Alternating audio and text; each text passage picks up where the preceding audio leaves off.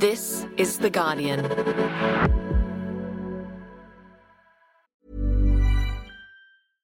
Hey, I'm Ryan Reynolds. At Mint Mobile, we like to do the opposite of what Big Wireless does. They charge you a lot, we charge you a little. So naturally, when they announced they'd be raising their prices due to inflation, we decided to deflate our prices due to not hating you. That's right. We're cutting the price of Mint Unlimited from $30 a month to just $15 a month. Give it a try at mintmobile.com/switch. $45 up front for 3 months plus taxes and fees. Promo rate for new customers for limited time. Unlimited more than 40 gigabytes per month. Slows full terms at mintmobile.com. Science Weekly is supported by BetterHelp. Here's a question. If you had an extra hour in your day, what would you do with it? Watch TV? Read a book? Meet up with a friend? Maybe a little nap? A lot of us spend our lives wishing we had more time. But for what? Perhaps to best answer that, you need to work out what's truly important to you, then make that a priority. Therapy can help you work out what's most important to you. It isn't just for those who've unfortunately experienced trauma in their lives. Therapy can be helpful for learning positive coping skills and for setting boundaries. It can empower you to be the best version of yourself. If you're thinking of starting therapy, give BetterHelp a try. It's entirely online and designed to be convenient, flexible, and suited to your schedule. Just fill out a brief questionnaire to get matched with a licensed therapist and switch therapists anytime for no additional charge. Learn to make time for what makes you happy with BetterHelp. Visit betterhelp.com/scienceweekly today to get 10% off your first month. That's BetterHelp, HELP.com/scienceweekly.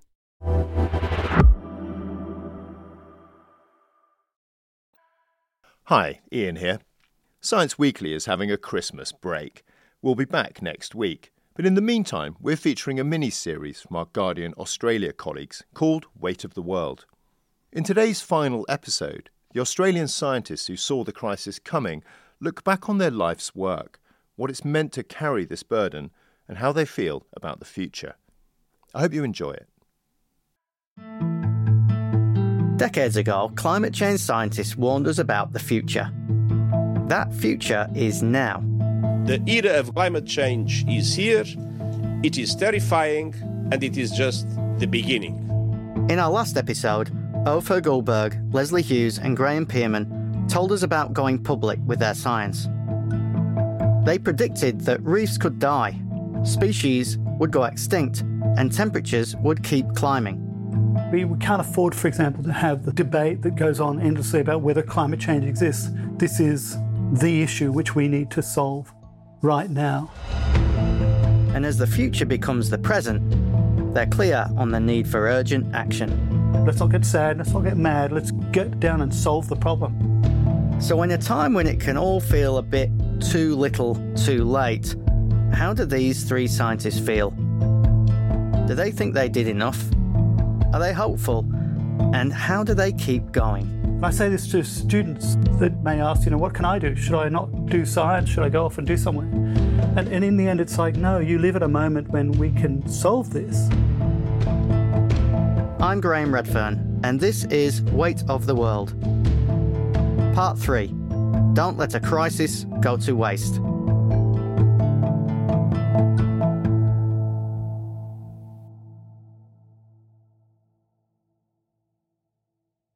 In the 1980s and 90s, Graham Pearman is a leader in climate change research.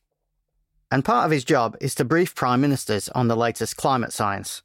Did you think that if you put the evidence on the table in front of them, the policy will follow, they will do something about it, and you can move on to the next thing?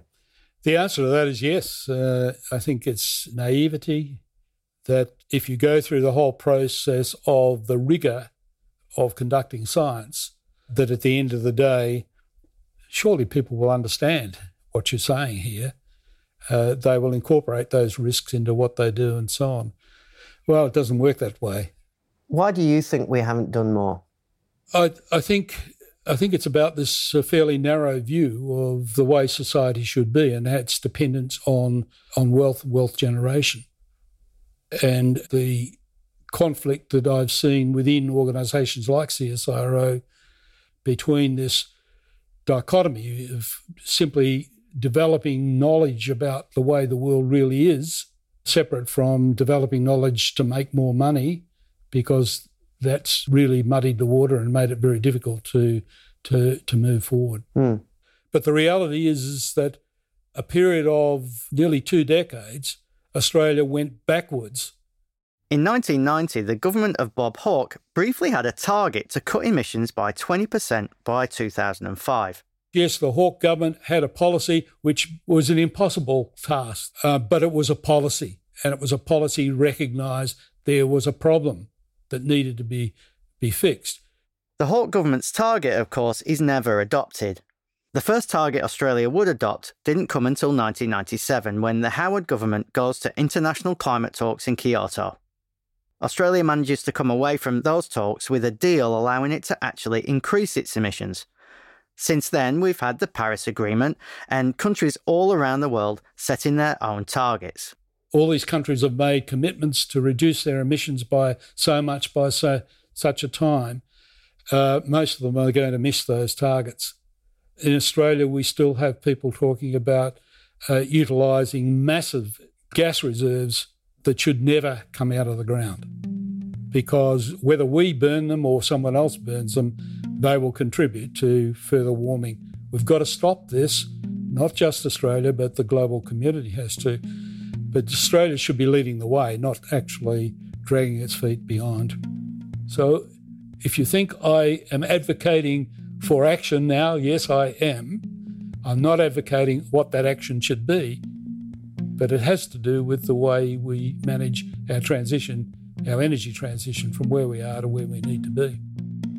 Has climate science and maybe societies more generally been completely outgunned by the fossil fuel industry? Till now, yes, absolutely. We need to rethink about the quantity of a bureaucratic input to policy development that is sufficient to overcome the power of lobbyists that are involved informally as lobbyists within the Parliament, but also through the revolving structure of politicians becoming employed by companies or members becoming politicians. Very dangerous in terms of ensuring that policy decisions are not biased towards particular industries or particular people. Ecologist Leslie Hughes also thinks that the vast wealth and influence of the fossil fuel industry has held progress back.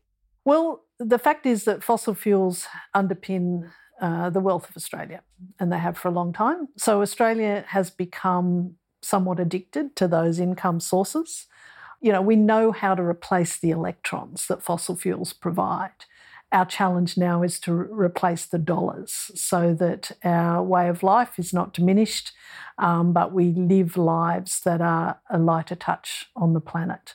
And we've still got a fair way to go, but it means that the fossil fuel industry, because they're bringing in a lot of money, have been very powerful. And we have to work on reducing the social licence of fossil fuels to operate, and we need to transition out of those industries as fast as we can.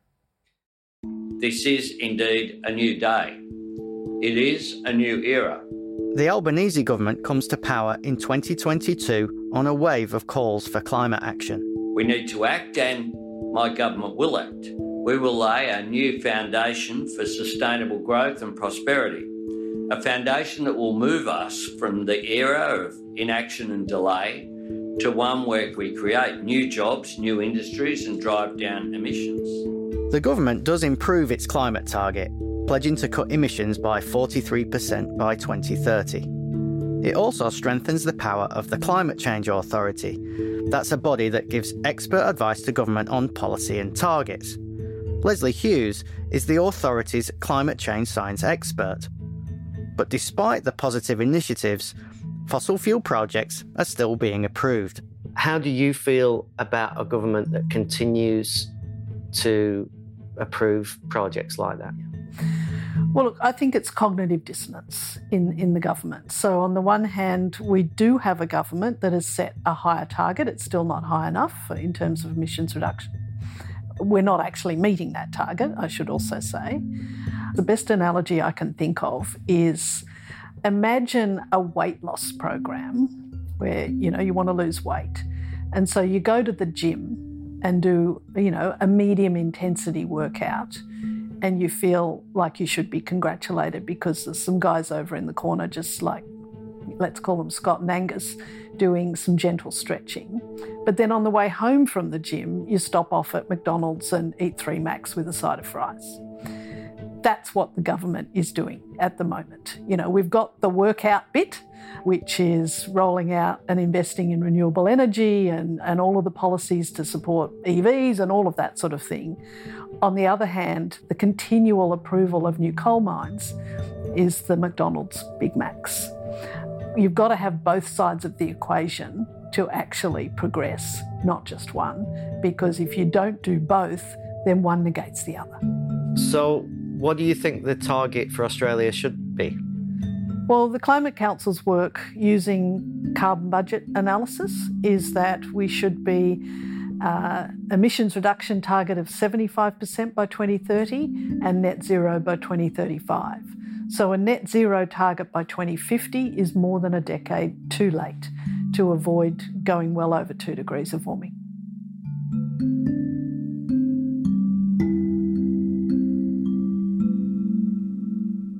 Do you have your own personal frustrations that we haven't made more progress? Yeah, absolutely.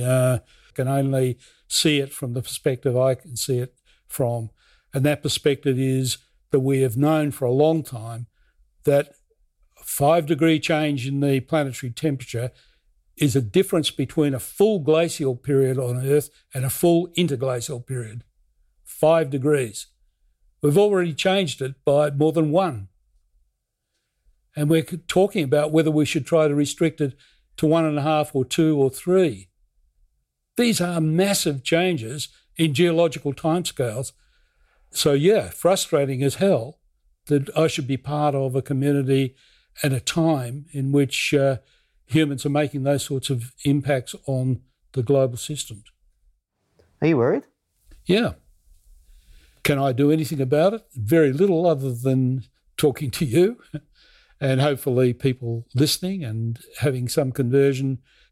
I think we have a community that accepts there is a climate change issue, but the seriousness of the risk and the need for reaction, whether it be at the personal level, what you do about your own energy use and so on, or at the governments that you elect, either way, I think that's still wanting.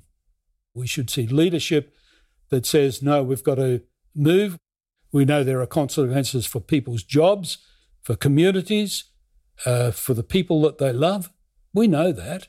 So how do we actually plan our way forward for it? I'm not seeing that.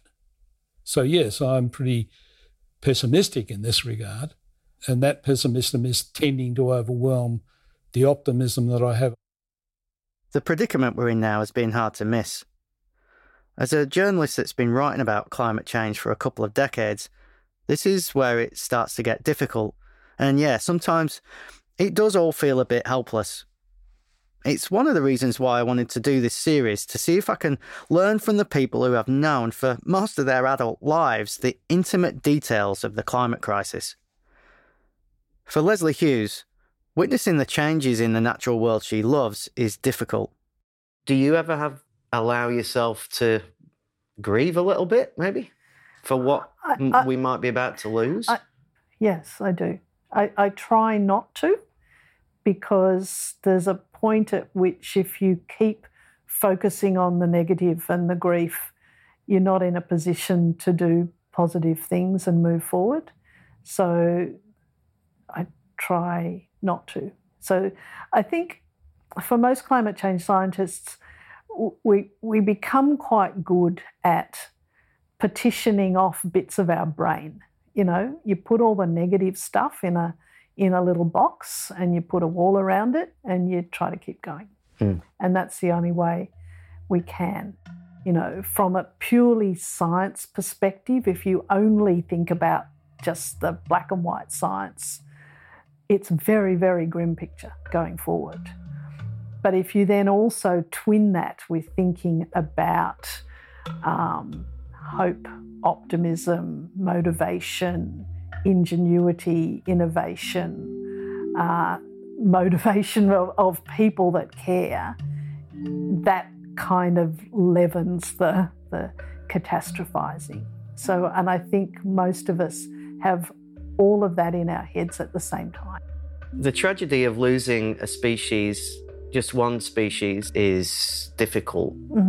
But the idea of hundreds of thousands of species being at risk from a changing climate, how do you feel about that? Does that weigh heavily on you? It does weigh heavily. It weighs heavily, especially when I go snorkeling, for example. You know, if you go snorkeling on the Great Barrier Reef, and the Great Barrier Reef suffered 4 massive bleaching events within the space of 7 years due to marine heat waves. And that's when it really comes home to me, because you snorkel in these gorgeous places with this just incredible life, and you think, 10, 20, 30 years' time, will this all be gone? And that's when it makes me cry.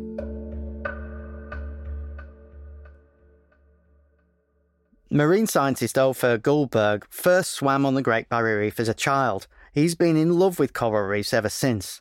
So the 10-year-old are full of hope and optimism, seeing this wonderful reef for the first time. And has the experience of diving on a reef changed now that you know of their potential fate? I'd say it has, and it's changed in this way that when I swim across a reef, it's a million miles from that 10-year-old kid, and what I'm seeing is a sort of a problem. Heat waves aren't just setting records on land, they're also setting records at sea. Ocean temperatures are warming at an unprecedented rate, with 40% of global oceans currently experiencing a heat wave. Now we've got this current trajectory of temperature rise just literally going off track. It's getting so warm out there. And immediately when you jump into the water, it feels like you are in a hot tub. And it is really a big impact when you think about the scale of the habitat, when you're talking hundreds of square kilometres. And what I'm seeing right now are stark white corals that are undergoing what we call bleaching. You think of those million species, you know, this is a resource which will disappear. If corals can't recover, can lead to their pretty immediate death. But I need to stand back and say, okay, yes, there are problems, but we need to really focus on the solutions now. It'd be great if it was like, okay, early 1990s, we went, good gracious, coral reefs are heating up and they're starting to die. This is what we need to do in terms of, you know, reducing emissions to enable them to survive. But of course, that's not the situation. We are embarking with policies that are really not sufficient to solve the problem. So if you take all of the dedications, the promises, and apply them across all countries, you still are on the track to 3 degrees Celsius above the pre-industrial period. What's that mean for coral reefs? There's very difficult to see anything else but a catastrophe developing. And I think you'd have to say that this current set of events is really deserves enormous attention, because it looks like it could be relating to tipping points and so on. If this gets any worse, we won't have the Great Barrier Reef. I looked at the paper that you wrote in 1999, and there were some interesting charts in there. I think that it was showing that most regions of the Great Barrier Reef would be seeing at or close to annual bleaching sort of in the 2020s. Yeah. Here we are. Do you take any satisfaction in sort of being right? Told you so. No, I don't. You know, to turn around and say, I told you so, is just not useful. It's like, let that water go under the bridge and let's get on with bringing people along to not only contemplate, you know, what we've been doing wrong, but actually, how do we solve the problem? How do you feel when maybe you've met politicians and they've made big promises to you and then they approve another coal mine?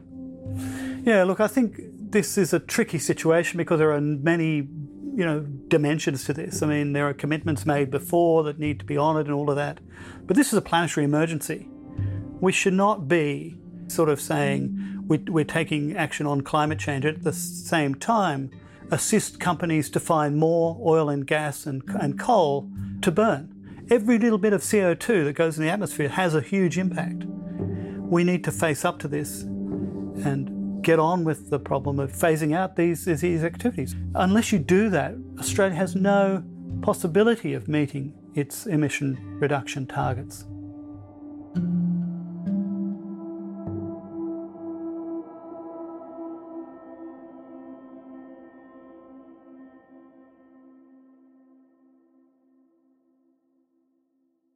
Hey, Laura Murphy-Oates here with a quick note about The Guardian. As you're probably aware, Guardian Australia's journalism is editorially independent, meaning we set our own agenda. We don't have a billionaire owner, nor do we answer to shareholders, so we're free from commercial bias. And this independence matters because it means we're able to challenge the powerful and hold them to account. Unlike many news organisations, we have not put up a paywall. We chose a model that means our reporting is open to everyone and funded by our readers who can afford to pay. Every contribution, whether big or small, counts. If you're able to contribute and have a minute, head to theguardian.com/support Full Story. We've also linked to this on the Full Story page. Thanks.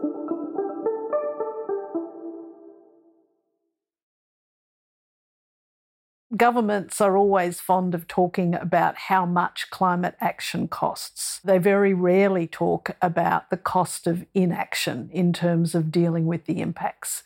And Australia is a classic case on that. So there was a Productivity Commission report a few years ago which pointed out that when we think about disaster spending, about 95% of it is spent cleaning up afterwards and only about 5% on preparing for it in the first place. That's an example of externalities not being priced, because if we did do it, we'd be preparing for disasters much better and have less to clean up. More than 20 years ago, Leslie Hughes could see climate change was affecting species, and we know CO2 levels have only increased since then. Hughes has thought for a long time that we don't just need to be a lot bolder in cutting our reliance on fossil fuels, we need to be bolder in how we help species survive. Well, I've always felt that we needed to be much more interventionist, that we should have been doing things like moving species. And what we call assisted colonisation is deliberately taking a species and putting it in a place where we don't think it's ever been before, but where it might be safer in the future as the climate continues to change. So the idea that we would intervene, why is that such a divisive idea? Well, the word conservation and conservative come from the same root. They come from the Latin verb conservare, which has lots of meanings, but one of it is to stay the same. You know, a lot of conservationists think that their role is to make things stay the same. So the idea of taking a species out of where it's been for the last hundreds of thousands of years or maybe longer and deliberately move it to an entirely new place is really challenging for people. Now, of course, the main risk is that, you know, you put a species in a new place and it might eat things or be eaten or compete with other animals or plants and, you know, cause more problems than you've solved.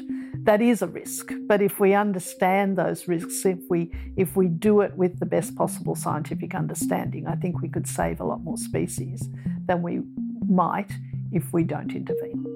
Yeah, I mean, we run this open experiment in the atmosphere where we dump our climate pollution into the atmosphere like it's an open sewer. Yeah, but we can't move a possum. But we can't move a possum. Yeah. Yeah. It's really bizarre. And that makes me cross. For coral reefs, the prognosis right now is dire. Unlike, say, possums, you can't pick them up and move them to more hospitable parts of the ocean. But Otho Gullberg hasn't given up. One of his roles is an expert advisor to the Coral Reef Rescue Initiative. It's a project that suggests that if you find reefs that are not as exposed to rising temperatures as others, then those reefs could at some point regenerate the rest of the planet's coral reefs. It's like saving a bunch of endangered trees and then using their seeds to reforest the landscape. If we can save those pieces of reef, if you can do that, then you start to preserve the stock, if you like, that will, once we have stabilised the climate, will allow the baby corals from these regions to sort of infect other parts of the reef and to speed reef recovery. Because what we do know is that if we flatten out the climate in terms of reduce the increases in temperature and just stabilise, coral reefs can rebound very quickly. And so when I start to think in those terms, I no longer feel, incapacitated. I feel like we can get on and do this.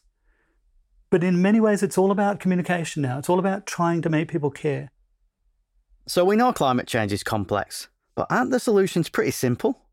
I think it is simple. How you get to do that is complex, because what you're doing is upending societal commitments to fossil fuels that we've built for over 100 years. Turning it around is not easy. I wouldn't pretend that is the case. So while it's clear what we have to do, I wouldn't underestimate the difficulty of doing it. Yeah. What could the world look like in 50 years if we made good decisions now? We can't avoid the issue that the global ocean temperatures that are now warmer by a degree or so than they were will remain so for hundreds of years. That can't be turned around. But the lifetime of methane, for example, is only about 10 years. So if you do something about the gas industry emissions, then you can get a response within a decade. CO2, the average lifetime is about 100 years. So if you do something over the next 50 years, you can start to see a result over those time periods. So yes, I think it's possible for us to turn the situation around, but it needs immediate responses, not responses a decade away. So people who are, and there are people that are doing this, setting 20% or 30% or 50% reduction targets by 2030 are the ones that we should be concentrating on. The concept of achieving a target at 2050 is almost useless. Useless, why? Because it's too late.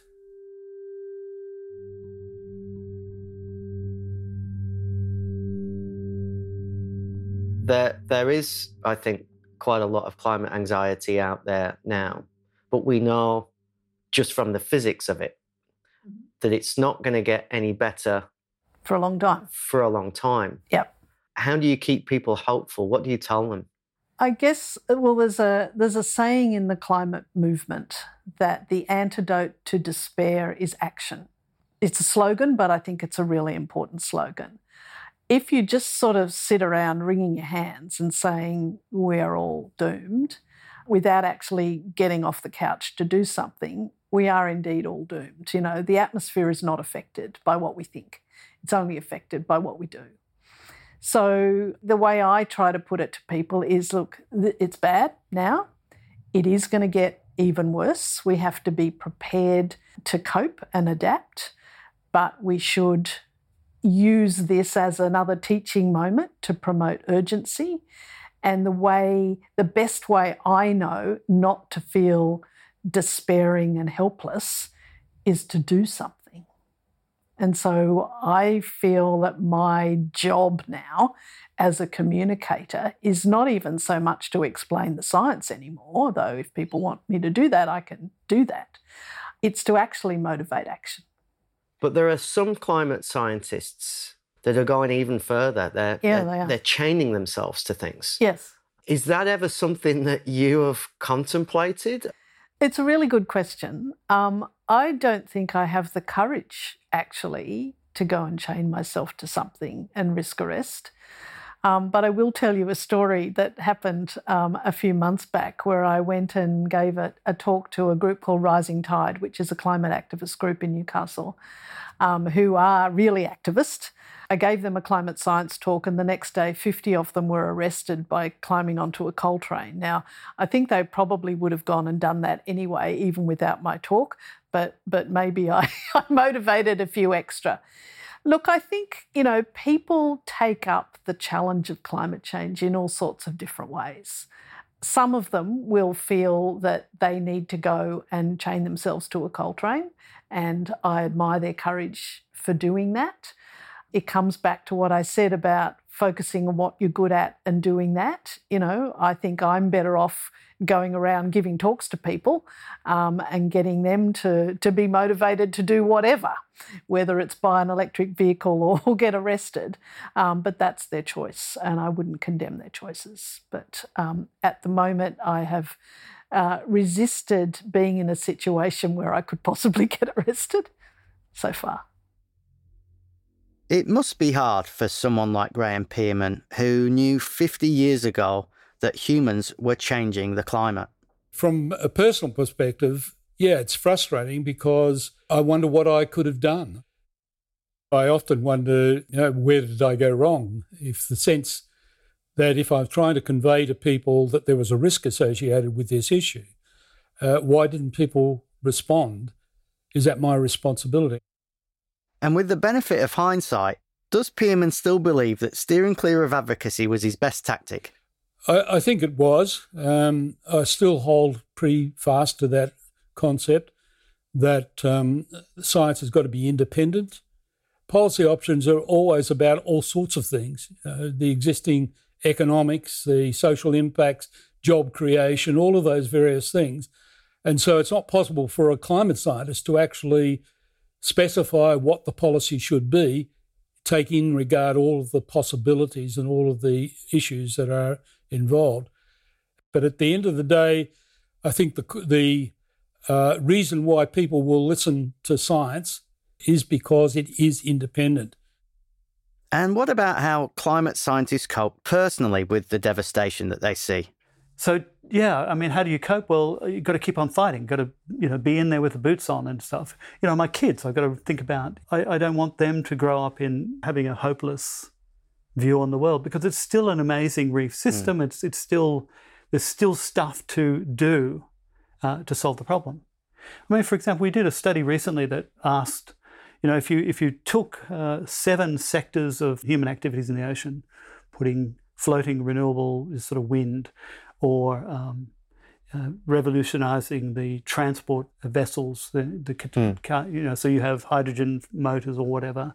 You did all these sort of things. You can actually take up to half of the emissions you need to reduce to get on that 1.5 degrees Celsius track. That, to me, again, was an aha moment.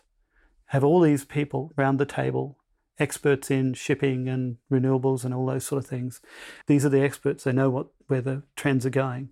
From this group itself, we're saying, okay, no, we can actually, begin with technology that's straight off the shelf. It can be applied right now, and it's, it'll take care of this, 50% of emissions needed to close the gap between our current policy going to 3 degrees and the policy of staying at 1.5 degrees Celsius. That gets me to put my boots back on and get out there and get back involved. That, that to me, lightens the mood. And if everyone's on board, it's soluble. But we need to get everybody on board and apply these solutions.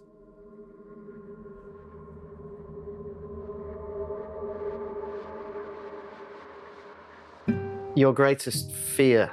My greatest fear is runaway climate change, where we get to a tipping point in the climate system where it doesn't matter what we do, where there is so much heating, which has affected ocean circulation or tundra melting or methyl clathrates from the ocean or whatever, where the positive feedback set in to the point where we get this hothouse Earth. And there's nothing else we can do. That's what I think all climate scientists absolutely dread. You know, I often use the analogy that a tipping point's like the edge of a cliff, and we're driving towards the edge of a cliff in a bus, but it's foggy, so we don't know where the edge is. We know it's there, but we don't know where it is. But given that, we should be putting the brakes on. Do you ever ask yourself, could I have done anything different?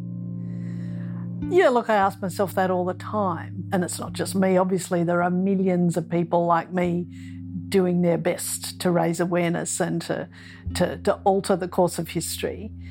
I think all we can tell ourselves is, if we weren't doing this, how much worse would it be? You know, if there wasn't renewable energy, if there wasn't policies to reduce emissions, things would be getting even worse, even faster. So I have a responsibility to do whatever I can. So I focus on what I think I can do well, and that's all I can do. And no one can do everything, but everybody can do something. So the way I keep going mentally is to say, all right, what can I contribute? I'm going to try and do that the best I can.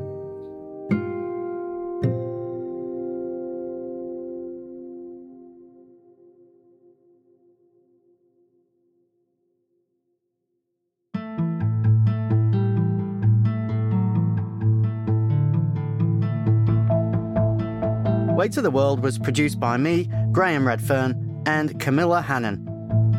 Sound design and mixing by James Milson and Camilla Hannon. Production assistance by Melanie Chun, Jacob Wallace, and Daniel Seymour. The executive producer is Miles Martignoni. We've also produced videos and articles as part of this series, and to have a look, go to theguardian.com and we'll put a link to that in our show notes.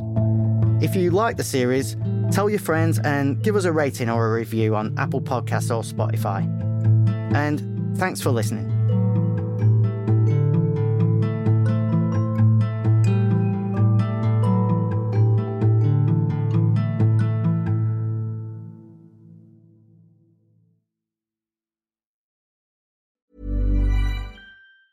Tired of ads barging into your favorite news podcasts? Good news. Ad-free listening is available on Amazon Music for all the music plus top podcasts included with your Prime membership. Stay up to date on everything newsworthy by downloading the Amazon Music app for free or go to amazon.com/news ad free. That's amazon.com/news ad free to catch up on the latest episodes without the ads. Don't you love an extra $100 in your pocket? Have a TurboTax expert file your taxes for you by March 31st to get $100 back instantly. Because no matter what moves you made last year, TurboTax makes them count. That means getting $100 back and 100% accurate taxes, only from Intuit TurboTax. Must file by 3/31. Credit only applicable to federal filing fees with TurboTax full service. Offer can be modified or terminated at any time.